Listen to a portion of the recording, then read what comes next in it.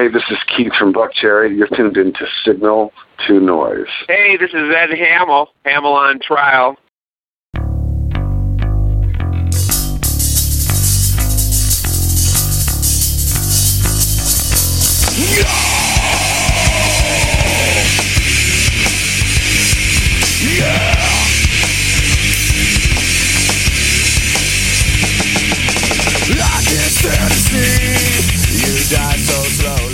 All right, guys. Hey, Signal to Noise. Welcome. It's Aaron here. I am doing another episode, and man, I'm kind of having a good time. I had a lot of ideas and a lot of things I want to talk about. I got some jotted down here.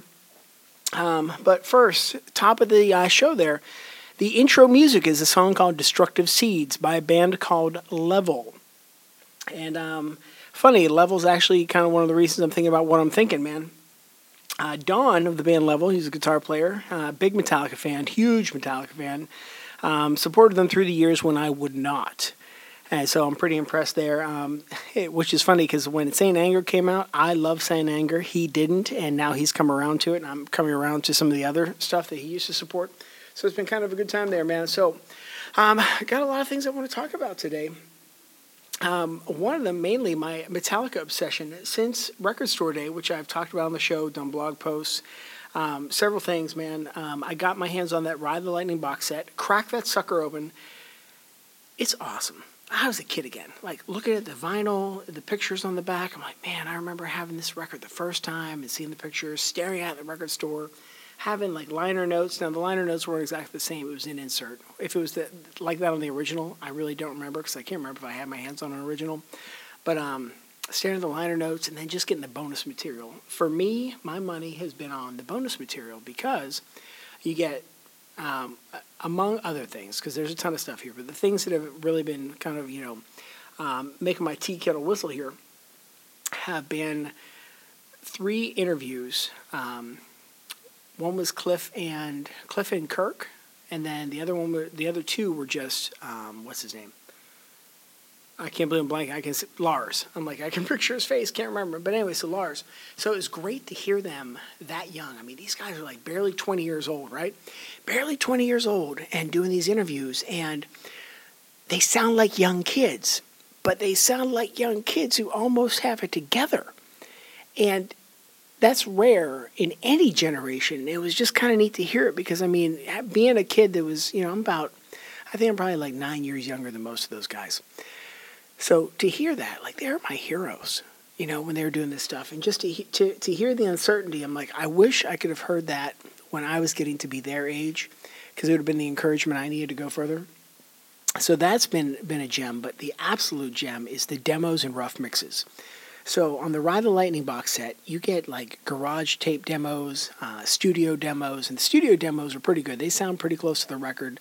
You can kind of hear ideas forming, that sort of stuff, and where they've kind of settled like, hey, this is going to be the direction the song takes. But the garage demos were my favorite because having been in a band, having done that many, of my own garage recording tapes and boombox recordings and all that sort of stuff. I mean, heck, the first recording I ever put out, we recorded on a tape deck with 2 PZM microphones in the school auditorium. My band director, Mr. Prietel, I can't remember if I've talked about Mr. Prietel on the podcast, but man, I need to, because if it wasn't for that man, I would not be the musician I am today. But he ran the deck. We borrowed one of his mics, borrowed another mic, and he basically produced. I mean, and we produced it old school. It was, 2 microphones, a cassette deck, and we put the instruments where they needed to be to have a good sound. He listened through headphones, And so, from doing tapes like that to doing tapes in the living room or the basement, wherever we would set up. He used to clear out my grandfather's living room when he would travel.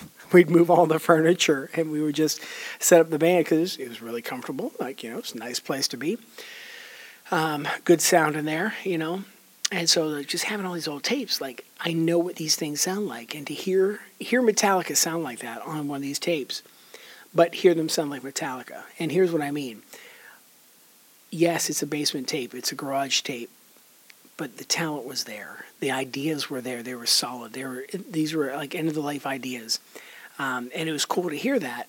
But what was really cool is to hear the fact that, even though they're Metallica, this is Ride the Lightning. This is their second release. It's going to be released on Elektra. Like, this is where things are starting to come together. But they're still in a garage. You can hear timing issues because they're still struggling, just like every other band who practices in a garage or a basement or whatever. And man, it was just so cool to hear them go through that and to hear like, wow, it's like really pulling back the curtain, So I'm on this insane Metallica kick, which is why my Yeti cup I'm drinking out of today has a Metallica Club sticker on it. The Metallica fan club, for anybody who's not aware, is now free. It used to cost to join. I joined it once so I could get some stuff around the 30th anniversary. And it's now free. So I am on it. I am active. I am watching for concert announcements because I'm going to go see them. But what I'm really, really, really, really excited about and what I want to see happen, what I want to get my hands on, is Master of Puppets. When they do the Master of Puppets box set, that is when I'm just going to go out of my mind, and whatever it takes to get one of those, I'm going to get one of those. That's the record that changed everything. And going kind of through this rediscovery here of Metallica for me, I got Ride the Lightning after Master of Puppets. My grandmother bought me the cassette, and that's a whole other story for another day. But going through this discovery again, I picked up the issue, or I found an issue of Guitar for the Practicing Musician, October 1986, with Kirk and James on the cover. And I remember that article. I've read it so many times. I remember every picture, and that's how I learned how to play heavy. That's what I was reading when Puppets was released, when I heard Puppets. And so, like, you get Puppets, you get that article, and you're like, oh my goodness, this is the most amazing band in the world. This is so heavy. Like, what's going on here is like, okay, so they're talking about what? They're talking about down picking, and they talk about how they place their hand, and you're reading this, you can't see it. It's like, okay, how do I emulate how my hand goes? Is this right? And just listening to these old recordings took me back to that, and it's helped me with my playing again. Like, I've been studying classical guitar a little bit on the side, actually a lot since November, and then, picking this up, I'm like, playing is fun, and it's exciting. It's the whole reason I do this podcast, and it's the whole reason that I, do the things that I do, and I want to make music this year. And I think that's going to kind of segue with me here. Let me check my notes, but I think I'm going to segue into the next thing here, so let's give that a shot. All right, so talking about making music here. So it's funny, listening to the Metallica stuff and seeing them as a band, and then, having my own band experiences, Darkwater and Level and that sort of stuff. I was never in Level, but just we hung with them a lot. So I told you guys, Don's, he was a great friend, has been for years. We don't talk as much as we should, but I don't talk to any of those guys as much as I should. But when we do, it's just like the old days. We just catch up, start carrying on. And I was talking to Don, and it was funny, because I never realized, apparently, the impact that I had. And I hope this show has the same impact on other people as that this moment had on Don. But it's like, Don was at an age where he was really trying to make his band happen. He wasn't getting the support he needed from family, friends, that sort of stuff. And he said, then we came along, we being Darkwater. And we're like, no, man, do this, try this. We can do this. We can make this happen. And he's like, that's when things really started happening. And that's when, he took a different direction with his life. I mean, like when I met him, I was teasing him because I couldn't get him to use email, any of that sort of stuff. And now, we're talking, he's talking about how he's building his own computer and tearing it apart. And since he did this isn't working. And it just, it's funny because for the guy who had no interest in computers, he's now done all these things with computers, technology. He does graphic arts, all that sort of stuff. Like it's pretty awesome to see, where he's gone. And when we're talking, like I didn't realize that I kind of had a hand in that, and that's kind of exciting. And so, to that end, it's like talking with Don. Like I'm like, dude, I want to make music. I want to start getting some stuff together. So I plan on sending him some stuff. He's going to send me stuff, whether he likes it or not, because I am a bit of a force of nature sometimes, and encourage each other. I think is kind of where I'm going with this. Because, I think about all the bands like Metallica and all the young bands that, never made it. Some of them were terrible and should have never made it. There's other bands that I think should have gone somewhere, but they gave up. Why'd they give up? Why did I give up? Honestly, I don't feel like I gave up. I really got to a point where I was happy with what I'd accomplished, and it was time to do something else. Would I love to be in Metallica's shoes? Absolutely. Was I willing necessarily to make those sacrifices? No. And that's a big thing, is like, even though I have disagreed with some of the artistic directions Metallica's taken, when the Napster thing happened, man, I supported those guys, and I will always support them. And when people try to tell me that they have too much money, I will call bullcrap on that every single time. Because who are you to tell somebody else that they have enough money? Ever, right? Ever. You know, you can argue and hate and send me all kinds of nasty messages about any which way or another, but the point is, these guys lived in near poverty for all the years they were trying to do Metallica, trying to work second jobs, trying to put Metallica full time, you know, hand to mouth living in the extreme, and look where they are today. You know, they made huge sacrifices and made it pay off. So unless you're willing to make that kind of sacrifice for your dream, I don't want to hear any arguments any other way. You're never going to sway me on this one.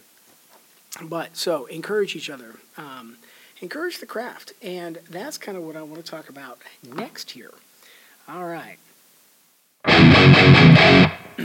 So I've been checking out my local Guitar Center. And it's been a bit of a struggle because, well, I don't look metal. I don't look metal at all. I still love metal. I love classical music. I love symphonic music. And when I say classical and symphonic, yes, they're the same thing. But in this case, I actually meant like I love classical guitar. I love symphonies, and that sort of stuff. But so I listen to a wide range, but I love metal.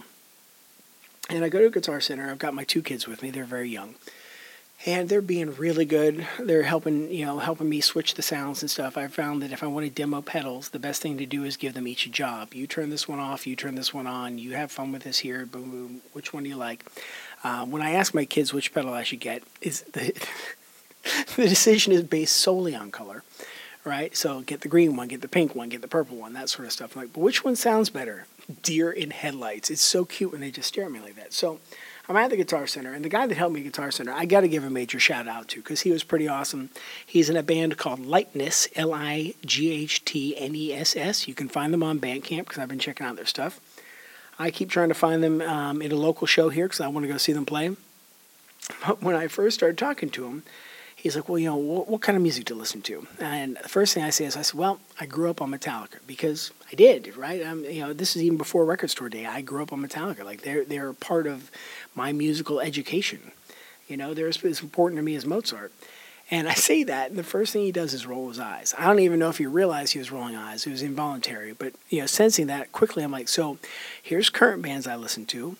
And I'm like, I listen to the Dillinger Escape Plan and the Tony Danza Tap Dance Extravaganza. Well, this kid lights up like a Christmas tree. He was super excited, like all kinds of energy. All of a sudden, like, wow, oh yeah, those are the bands I grew up with. And he's like, okay.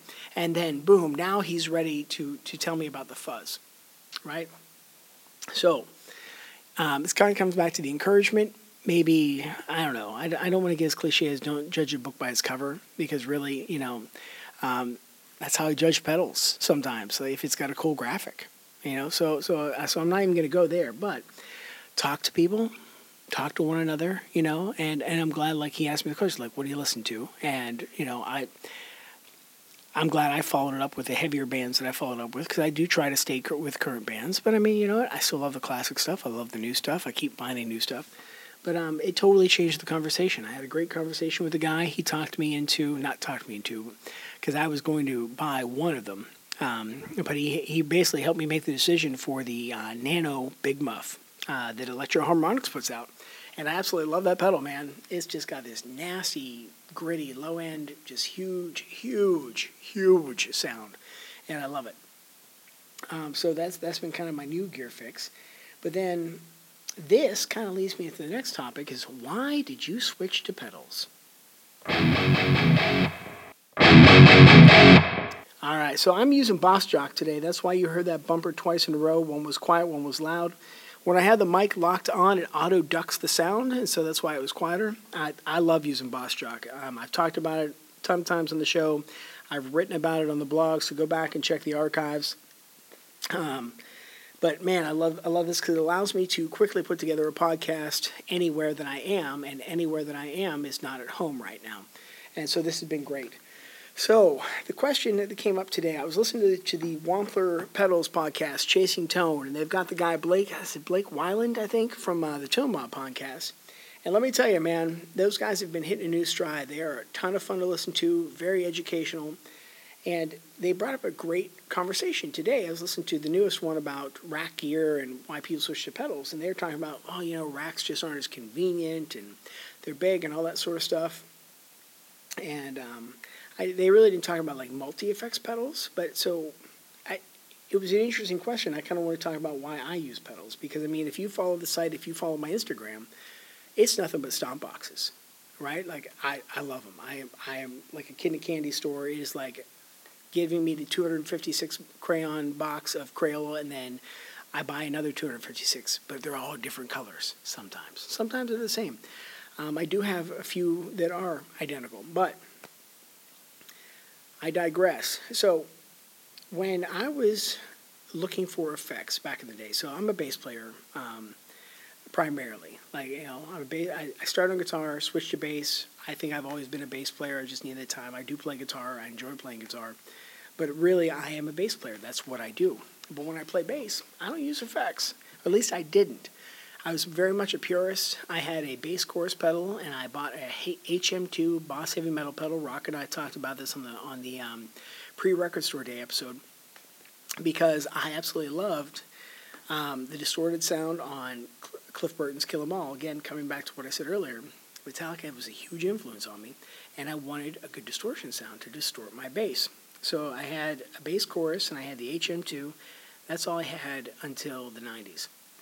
And then somewhere in the 90s, one of my buddies, Tom, he managed to find a Phase 90, an MXR Phase 90 pedal, and I started using that. This would have been early 92, probably. And I loved it.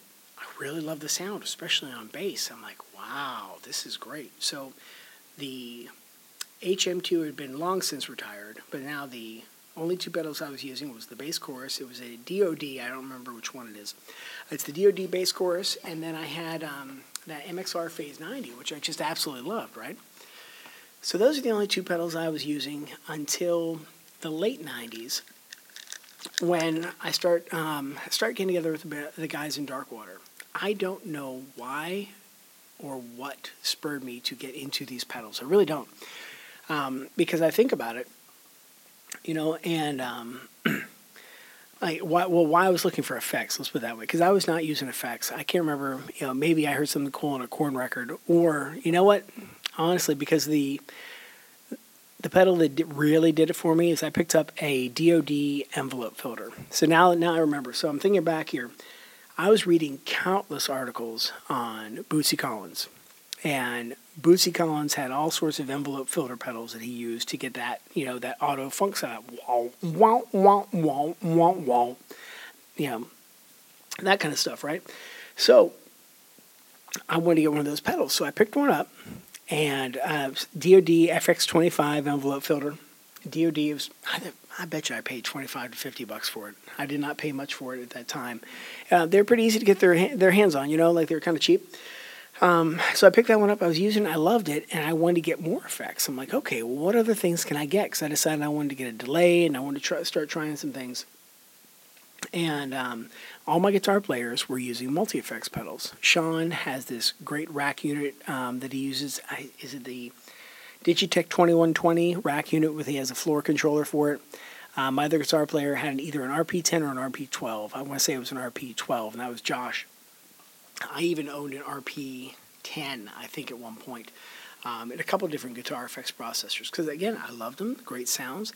Big delay in the switching, and after listening to the Wampler pedal today, I think I understand why there's a big delay in the switching. But still, big delay in the switching, so it was not always effective to use when you're playing live, right? But so I wanted to get a multi-effects because they had all these sounds and any effect they wanted. I'm like, man, that's what I want. So Zoom had come out with a bass version of like the stuff they did for guitar at the time. If you have not played through the old Zoom effects pedals, go back and try them. I'm not talking the like Guitar Strap mounted ones. Start with like the Zoom 1010. I had a Zoom 1010. I wish I'd never gotten rid of that pedal. One of the greatest pedals I ever had, right? Super compact, super easy to use, great sounds. Loved it. So I'm trying out the Zoom bass thing. I go to the local music store, I take the effects I was using at the time, bring those out, start playing those, and then comparing. And so here's the frustration I was having. When you work with a traditional analog effect pedal, you can use them the wrong way. So what I mean by that is there are parameters on every pedal, and especially, read, I think ZVEX is a great modern example of this, because I have the Fat Fuzz Factory, and it gives you suggested settings. It warns you if you go outside of those settings, it's not going to sound quite the same. Like you could get some crazy squelches and squeals and stuff like that. For a lot of people, they don't want that. That's a deal breaker. For me, that's what I want. Remember, this show is called Signal to Noise. Noise being the operative word here. So I'm playing around with these pedals. I would use them the wrong way. I'd turn my phase pedal up the whole way just to see what happened. I would turn the chorus up all the whole way, get these really crazy shimmery sounds, and I use them. Sometimes I use them the right way to get the sweet sounds, but then I would use them the quote-unquote wrong way, all right? I'm doing air quotes as I record this, like you guys can see it. But so I'm using them the wrong way. So here I am trying to sit down with this multi-effects pedal, and it sounds good, but I can't get the parameters to adjust the way that I wanted. And what I started finding is that on every effect, the parameters stopped at a certain level. Now, guitar processors seem to function identical to the analog pedals they were copying, right? I could make all the same crazy sounds. You could turn the controls up all the way and have it just get unusable. But on these bass multi-effects pedals, it's like they decide, well, bass players aren't really going to use this, or they don't need this, so we're going to stop it here. So I couldn't get as deep of a sound as I wanted on the envelope filter. I couldn't get the chorus parameters I wanted. Like I could not mimic what I was doing with analog pedals on these multi-effects, and it was really upsetting me. And and at first I'm maybe like, you know what? Maybe it's me. Now the guy who's helping me, he'd been over several times, and he's listened to me mess with it. And he'd heard me play with it through the Zoom, and he comes back over, he's like, see? He goes, that is a fantastic sound. He's like, that is a great sound. And I looked up, I said, that's my effects pedal, that's my DoD envelope filter. And he pauses, face goes blank, he's like, you know what? Don't get that Zoom. Stick with your stomp boxes. That's a way better sound. And I thank the guy for that, because a lot of sales guys might have tried to turn it around and be like, you know what, no, we can do something with it, or, oh, you know what, no, we just need to really open it up.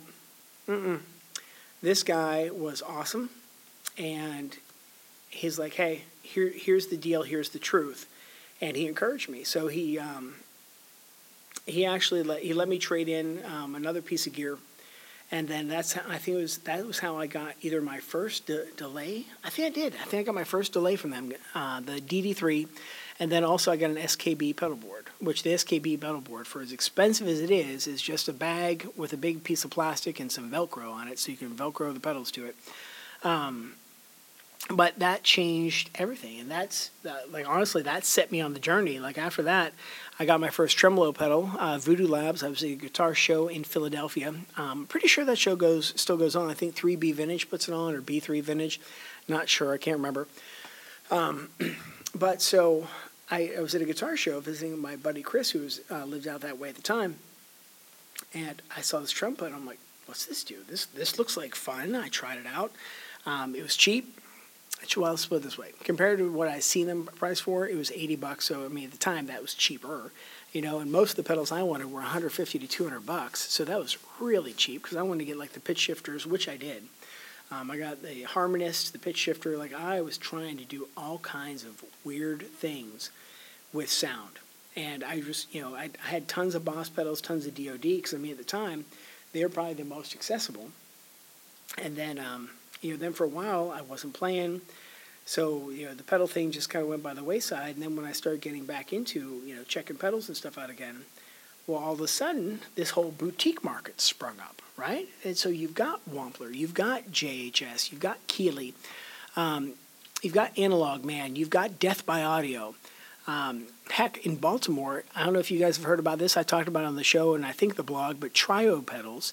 And there's also, is it Noise Kick? And I apologize if anybody who happens to be associated with them is listening or whatever, but I'm pretty sure it's Noise Kick. But they have the Howler. Like, these are some great effects pedals, great boutique builders. And so it's even more fun to be using stomp boxes today than it was to be using the multi-effects pedals. Because, I mean, honestly, the multi-effects pedals, you get 1 or 2 or 3 new features when they would do an upgrade. Maybe they do some under-the-hood stuff so it sounded better, algorithms, what have you, who knows. But, man, the boutique effects really blew the doors off things. Well, then, I bet you I got 50 pedals at home right now. And at least 5 tremolo. I'll have to count them, but I think what I'm going to do for some future shows here is going to be line up all my pedals that are like the same kind of pedal, like, all my tremolo pedals, do a shootout. All my fuzzes, do a shootout, that sort of stuff. Because I was talking with John at Iron City Rocks. He's like, there's nothing harder than trying to write about sound. How do you describe a sound? And I'm like, you know what? He's got a good point. So I need to do more with this format. Yeah, so that's all for that little rant section here for now. All right, so let's wrap this up. So I'm hoping soon we're going to have another episode that's going to involve a few of the guests that I've had on the show already. So Mike from, I think episode 24.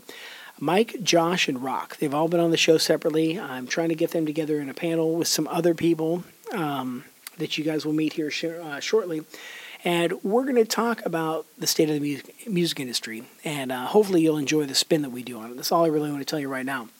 Other than that, guys, I'm wrapping up here. I put the Instagram feed up on the website. So if you go to signaltonoise.fm, you can join my Instagram account there. Instagram and Twitter are the best way to get a hold of me, to follow me. And honestly, speaking of Instagram and Twitter, I would love to know, why do you use pedals? Or why do you use what you use? If you use a rack unit, if you use a multi-effects box, what are you using and why? But why did you choose it? Was it price? Was it sound? What's going on? So hit me up on Twitter, Facebook.